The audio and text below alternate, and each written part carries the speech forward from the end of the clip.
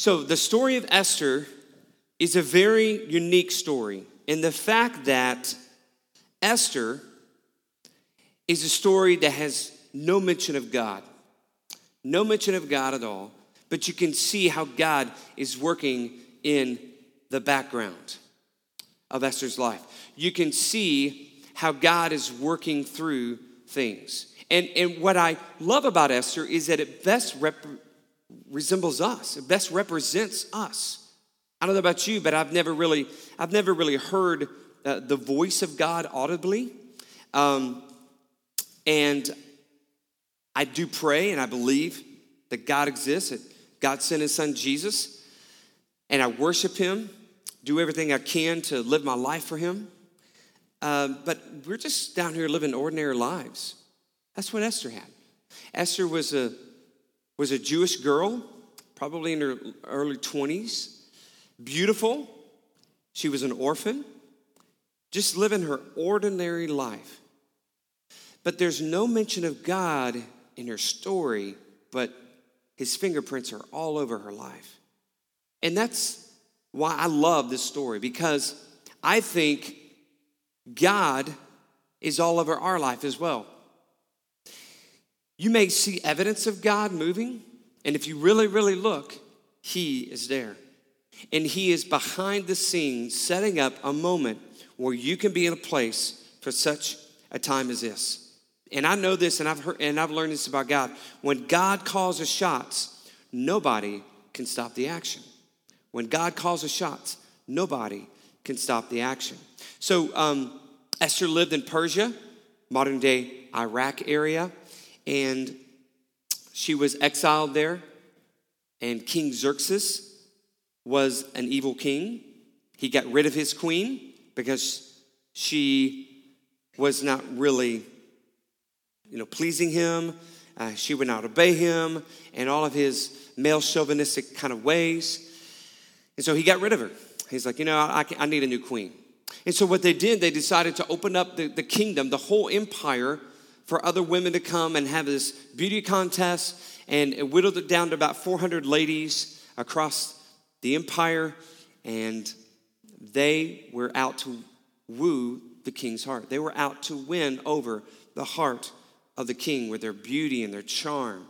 And whichever lady won that got to be queen. And it really sounds just like a Disney princess movie. But really, this Disney princess movie has a really, really dark side to it. You see, in the king's harem, there lives concubines, okay? And all of these ladies who don't get, about 399 of them, who don't get the king's heart, they're placed in this harem, and they're there as almost like a sex slave. So this beautiful Hebrew woman dreams all her life of raising a Hebrew family. Esther is not a Persian woman. And she wants to marry a nice, good-looking Hebrew man, raise little Hebrew children, teach them the stories of Moses and of Abraham. But now she's forced to be in this beauty contest, and something that I would only imagine is a far cry from her dreams as a Hebrew young woman. Who knows, maybe she already had a guy who was a Hebrew man who was kind of wooing her and looking at her and maybe courting her a little bit. But no more of that. And so what did Esther do? What was her response? We learned last week that she acted like a lady.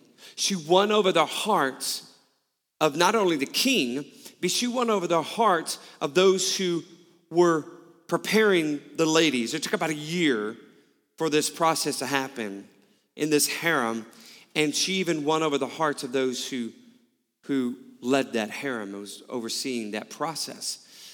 And she probably won over even the hearts of the other ladies. Why?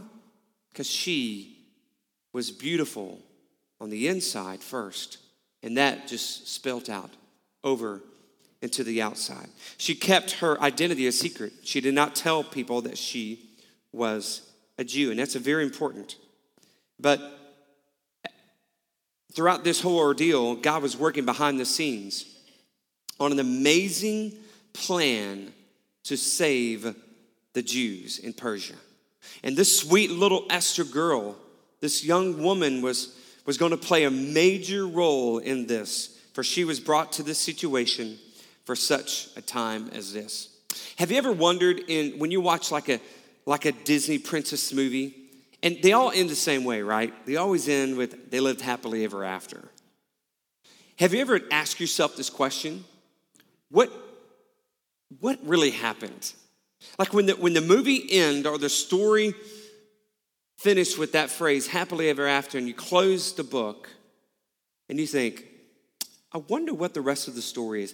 I really wonder if it was happily ever after. Because usually those happily ever afters, they're stated at the beginning of a relationship. You know? I mean, Suzanne and I, we have a great marriage, but obviously through our marriages, there's going to be natural struggles. And that's with any marriage. But at the beginning, it's like happily ever after. Yeah, I mean, I'm all over this. I love this happily ever after. And I'm like, yeah, I can see this. But then as time goes on, it's like, yeah, this is hard. This is hard, you know. There are days that, yeah, I'm happy, but then there are days I'm like, I love her, but, you know, I'm not as happy, you know, and she's the same way. And the same way with our kids, you know. Some days it's like happy and some days, you know, not so happy. And because it depends upon the happenings around us. And that's why when you're in a relationship, it goes beyond the surface of all the happenings which affect your happiness. It goes deep into how you love one another through Christ and through God. And so I tell people all the time in their marriage, you know, love each other through the relationship of Christ. But I've often wondered, what would some of those princess stories be if we were to really go 5, 10, 15, 20 years down the road? Is it really still happy ever after? Is it truly happily ever after? Well, we're going to see in Esther's story that it really wasn't the case. In fact, pretty quickly, we're going to see that there was mutiny, revenge, and wickedness in this story. We're going to pick up here in Esther chapter 2, verse 21 through 23. And it says this: during the time Mordecai, now Mordecai was Esther's older cousin who raised her. During the time Mordecai was sitting at the king's gate, Bigthana, I mean, he must have been an offensive lineman, Bigthana, right? Bigthana and Teresh, two of the king's officers, who guarded the doorway, became angry and conspired to assassinate King Xerxes. But Mordecai found out about the plot and told Queen Esther, who in turn reported it to the king, giving credit to Mordecai. And when the report was investigated and found to be true, the two officials were impaled on poles, which means they were, you know, almost like a crucifixion, but it was on one pole. All this was recorded in the book of the annals in the presence of the king. So Esther's older court cousin, Mordecai, was at the right place at the right time. He overheard the plot to kill the king. The incident was reported, found to be true, and it was recorded in the minutes. They wrote it down. That's very important to remember as we go through our story. But Mordecai, what's really interesting is that Mordecai was not honored for that. They're like, oh, okay, so this guy saved the king's life. I mean, no applause, you know, no gift card for a free ice cream, nothing. No high five, no attaboy, no banquet. They just wrote it down. Mordecai saved the king's life. And that's very important to remember. So, but it seems really, really unfair that he was not honored for his actions. So after the happily ever afters, there's some mutiny happening against the king, and there's an evil plot. And can't you relate to this? Doesn't it seem like whenever things are going really good, that right around the corner, it slaps you in the face. It's like these other bad things happen. It's like, really? I mean, things are going really good. You get a promotion, and then your car breaks down. You know, I mean, or you are able to get a new, washing machine because your other one, save some money. You got a new washing machine, and guess what? The dryer quits. And it's like, are y'all talking to one another? What's up? Are you scheming against me? And you could probably put examples in your own life when things are happening good and new things come into your life, and then bad things happen. Well, that's what happens in this happily ever after. And happily ever afters, they don't last happily ever after. So evil doesn't stop there at mutiny. It goes on. You see, King Xerxes decided to honor one of his men, one of his most trusted men, by making him a higher rank than all the other nobles in his empire. So, this is a pretty big deal. And we see this in chapter 3, verse 2. It says, all the royal officials at the king's gate knelt down and paid honor to Haman, for the king had commanded this concerning him. Now, I'm going to stop right there. Haman was a guy who was promoted. And so, not only is he promoted above all the other nobles, everyone had to bow down to Haman. But look at the last part of that verse 2. But Mordecai, Esther's cousin, would not kneel down or pay him honor. Now you may think, oh, well, I know why he didn't bow down to him. Because he didn't get rewarded for saving the king's life. Well, if I didn't get rewarded, if I didn't get a party for saving the king's life, I'm not going to bow down to this guy. No, that's not really the reason why Mordecai did not bow down. You see, Mordecai was a Jew. And the first commandment, thou shalt not have no other gods before me. When you bow to something, you're bowing down to a God. You're bowing down to something besides God, Almighty, creator of all things. And so Mordecai did not bow down. Life is unfair at times. Yeah, Mordecai did not bow down, but still, he did not get honored. But this guy did. Life is just not fair at times. And even on the happily ever afters, unfairness steps in. You see, you're not going to like it how some others receive special recognition instead of you. You may have remember sometimes in your life when someone got that promotion or got that position on the sports team or whatever, and you did not.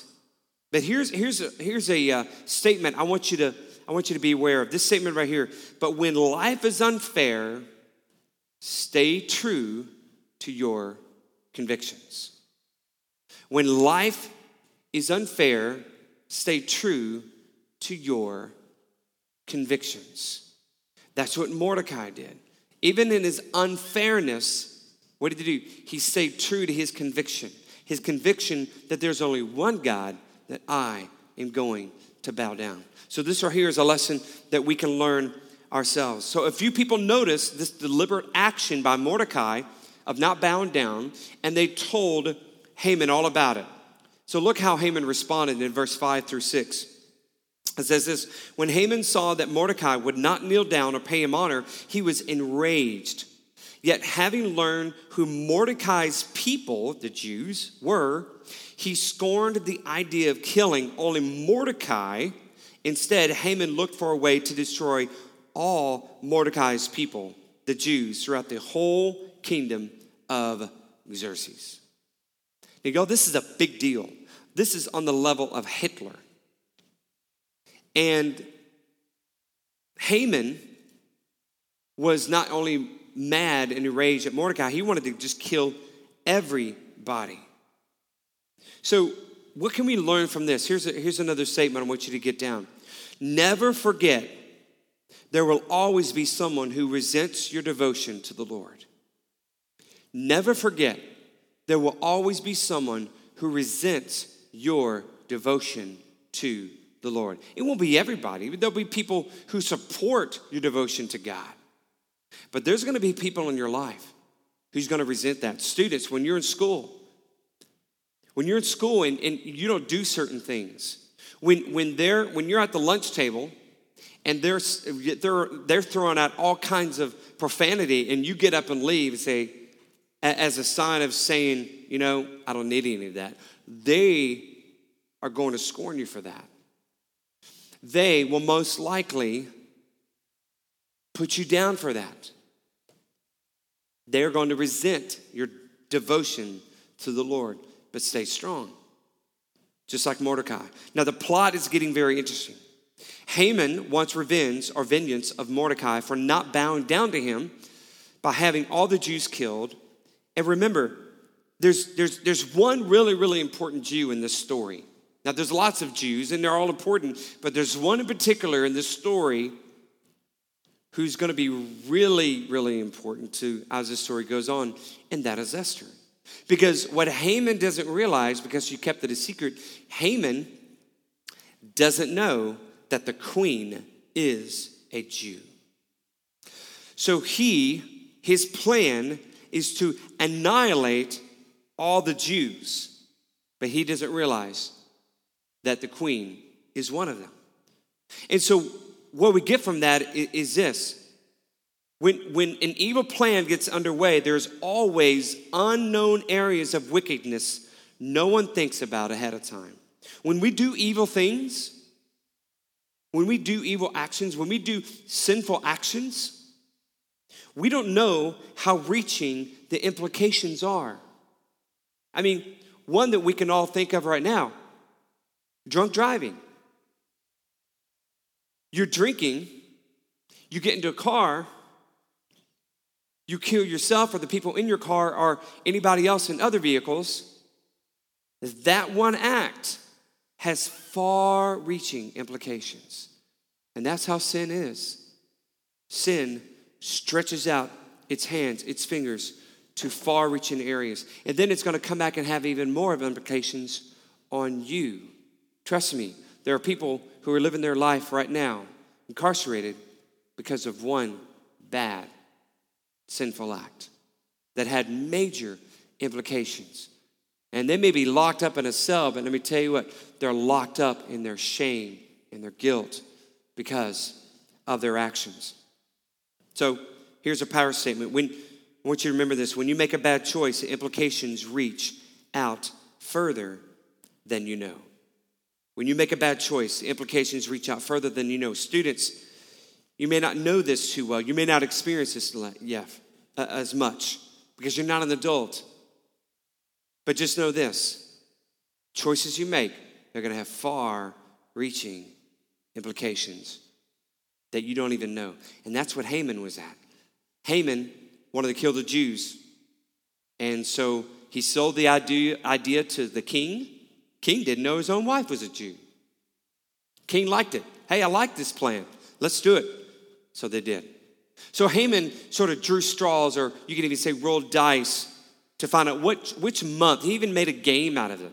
Which month are we going to kill all these people, all these families, these young children? When are we going to kill all this whole group of people? So they drew straws, and it come to be the 12th month. Well, this story took place in the first month. So imagine this. For 11 months, and then they sent messengers across the entire empire, the largest empire the world has known at that time. And they sent out to everywhere that all the Jews living in this entire empire are going to be killed on this date.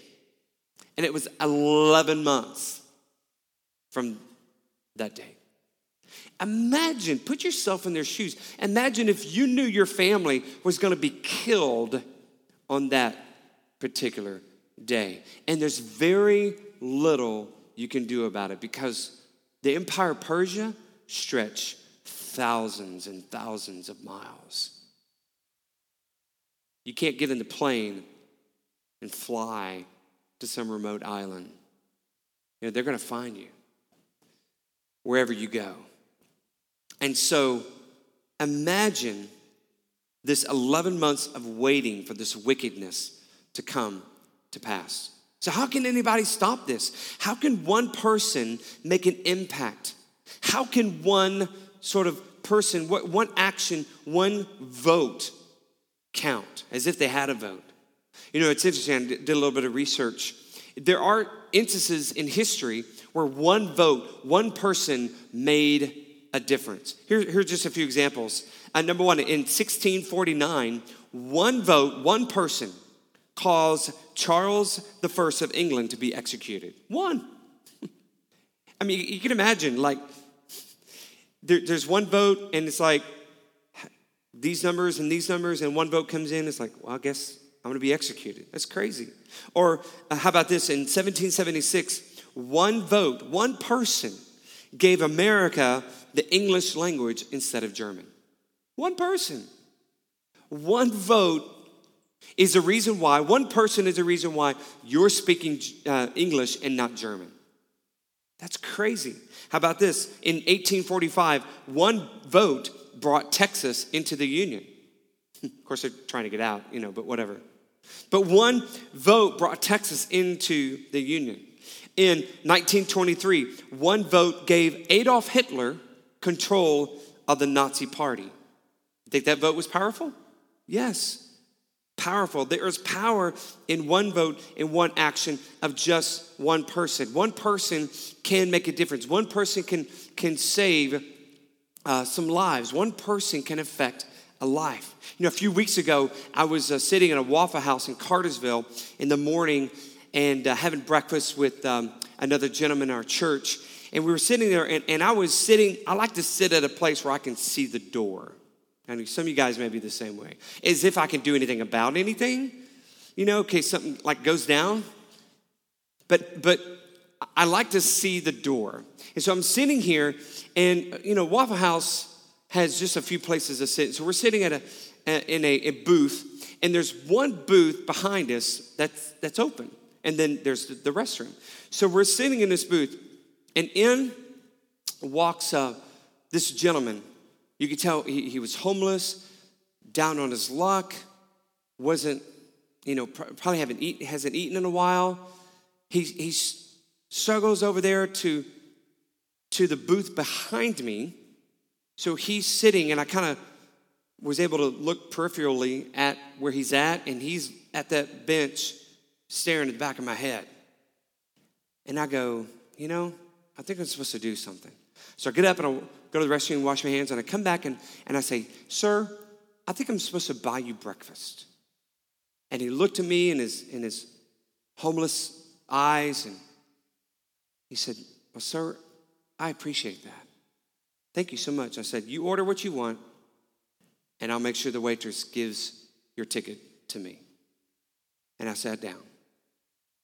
Now, that's what you would see if you were in the restaurant. You would see me do that. But I'm going to be honest with you. I'm just going to be honest with you. In my mind, that's not how it went down. I'm going to put you into my head. Okay? So here's what happened. So I'm sitting there, and I see, this thug walk in. And he's like, he could be carrying something. He's like walking a certain way. And I'm like, okay, this guy's going to shoot somebody. And he walks in, and he walks behind me, and he sits down, and he's staring, and he's laser in the back of my head. And I'm sitting here thinking, I'm going to be the first one shot. What do I do about this? Do I just make up an excuse and go? I mean, I was like, this is what I was thinking. Like, this guy can offload and just shoot a bunch of people. He's got a bag with him and everything. And I'm like, what do I do with this guy? I know what I'll do. I'll buy him breakfast. Because if I buy him breakfast, he won't shoot me. So I'll go and buy him breakfast, and I say, hey, sir, let me buy you breakfast. And he's like, thank you. And I'm like, okay, you good? And he's like, yeah, I'm good. And I sit down, and I'm like, okay, I may have saved everybody's life here in this Waffle House. The gentleman I was with, he says, man, that was really nice. And I'm thinking, yeah, I guess that was nice. But I was thinking a totally different thing. I'm just being honest. Now, obviously, I've paid for meals of people but that's just kind of how I was thinking that day. And to make matters worse, when the gentleman left, he came to me and said, "God bless you, sir." And I was like, "God bless you." Then he left, and then no lie, as soon as he left, an elderly lady walked over to me, and she said in the most southern accent, she goes, "I saw what you did. I saw what you did. You had that man, that homeless man, and you fed him, and you shared Jesus with him." And I'm just going, oh, if you only knew.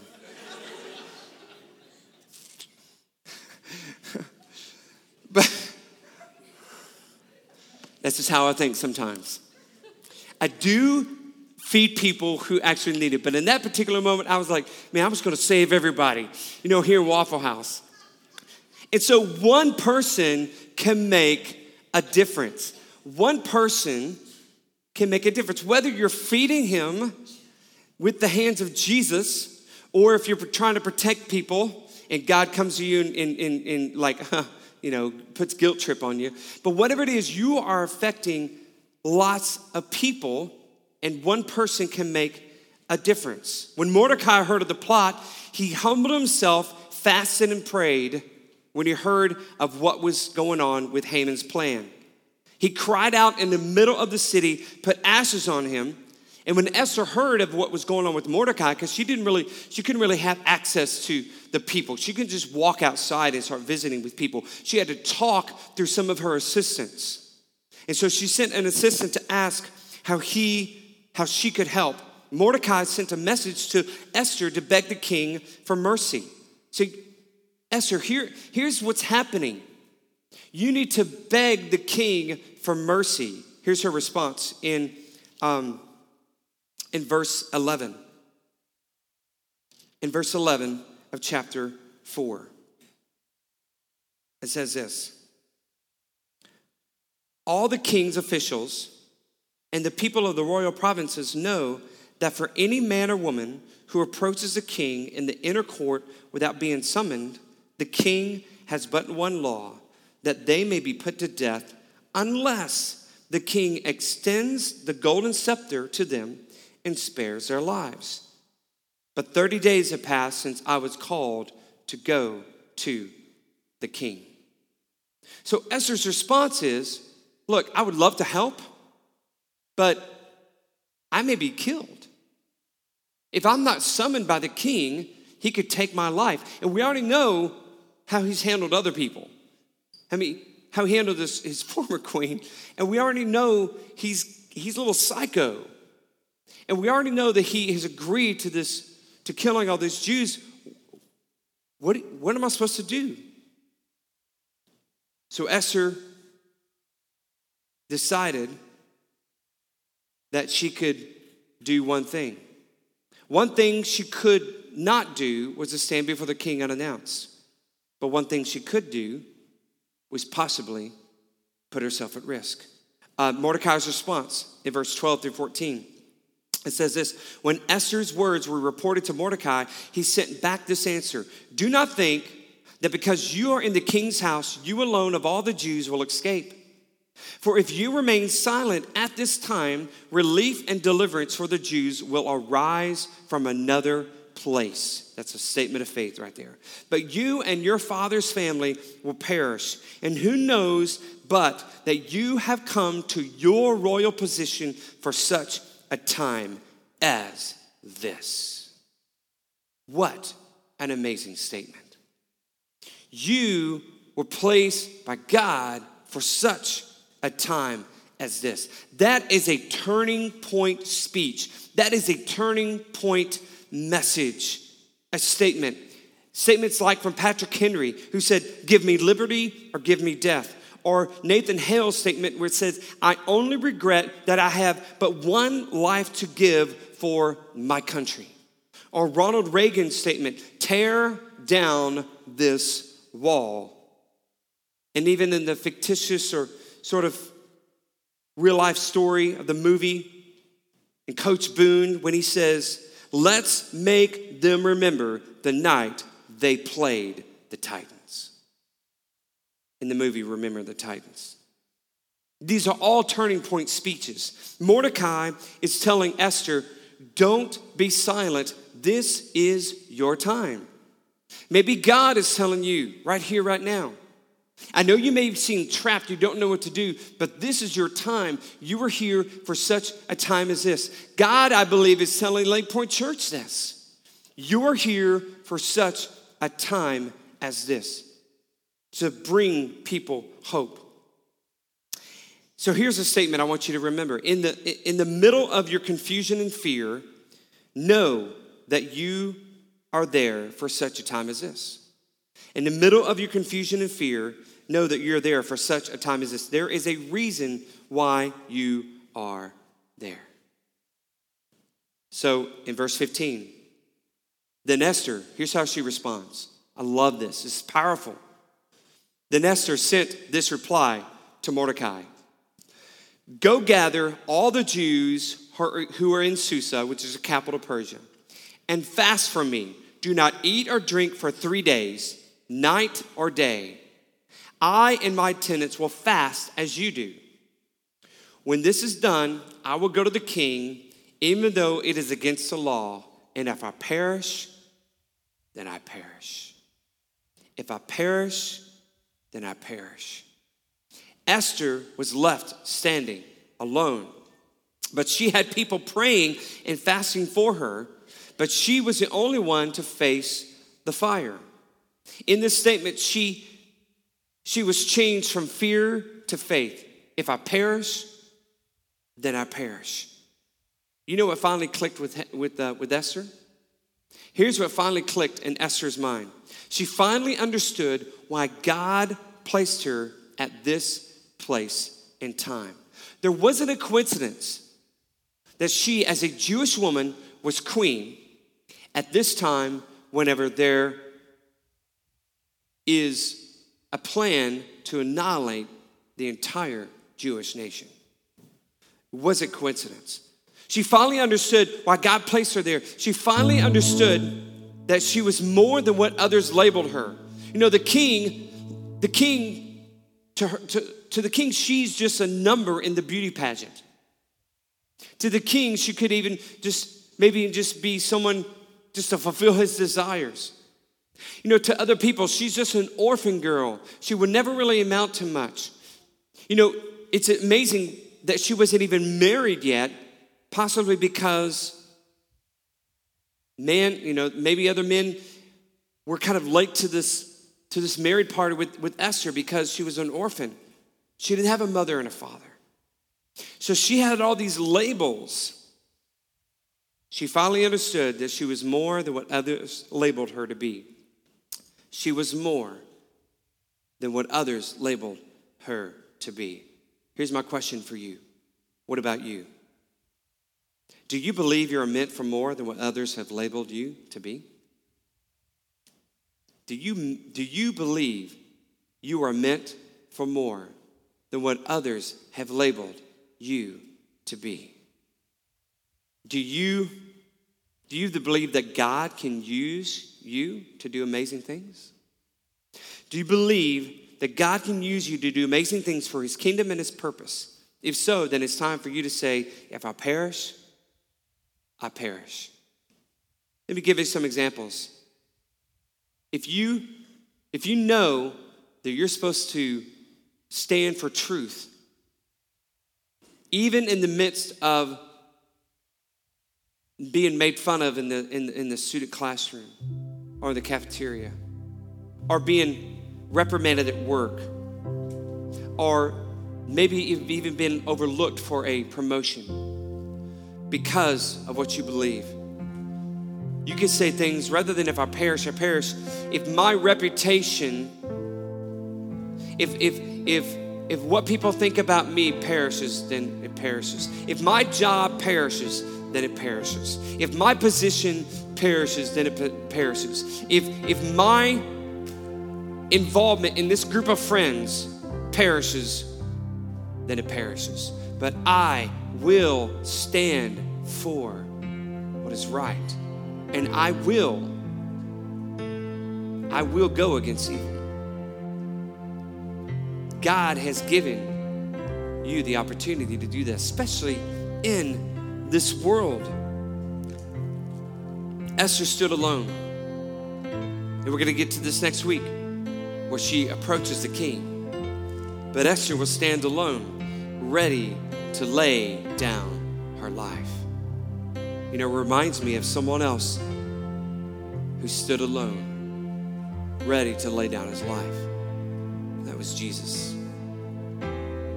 He was ready to lay down his life, to face evil, to not cower down.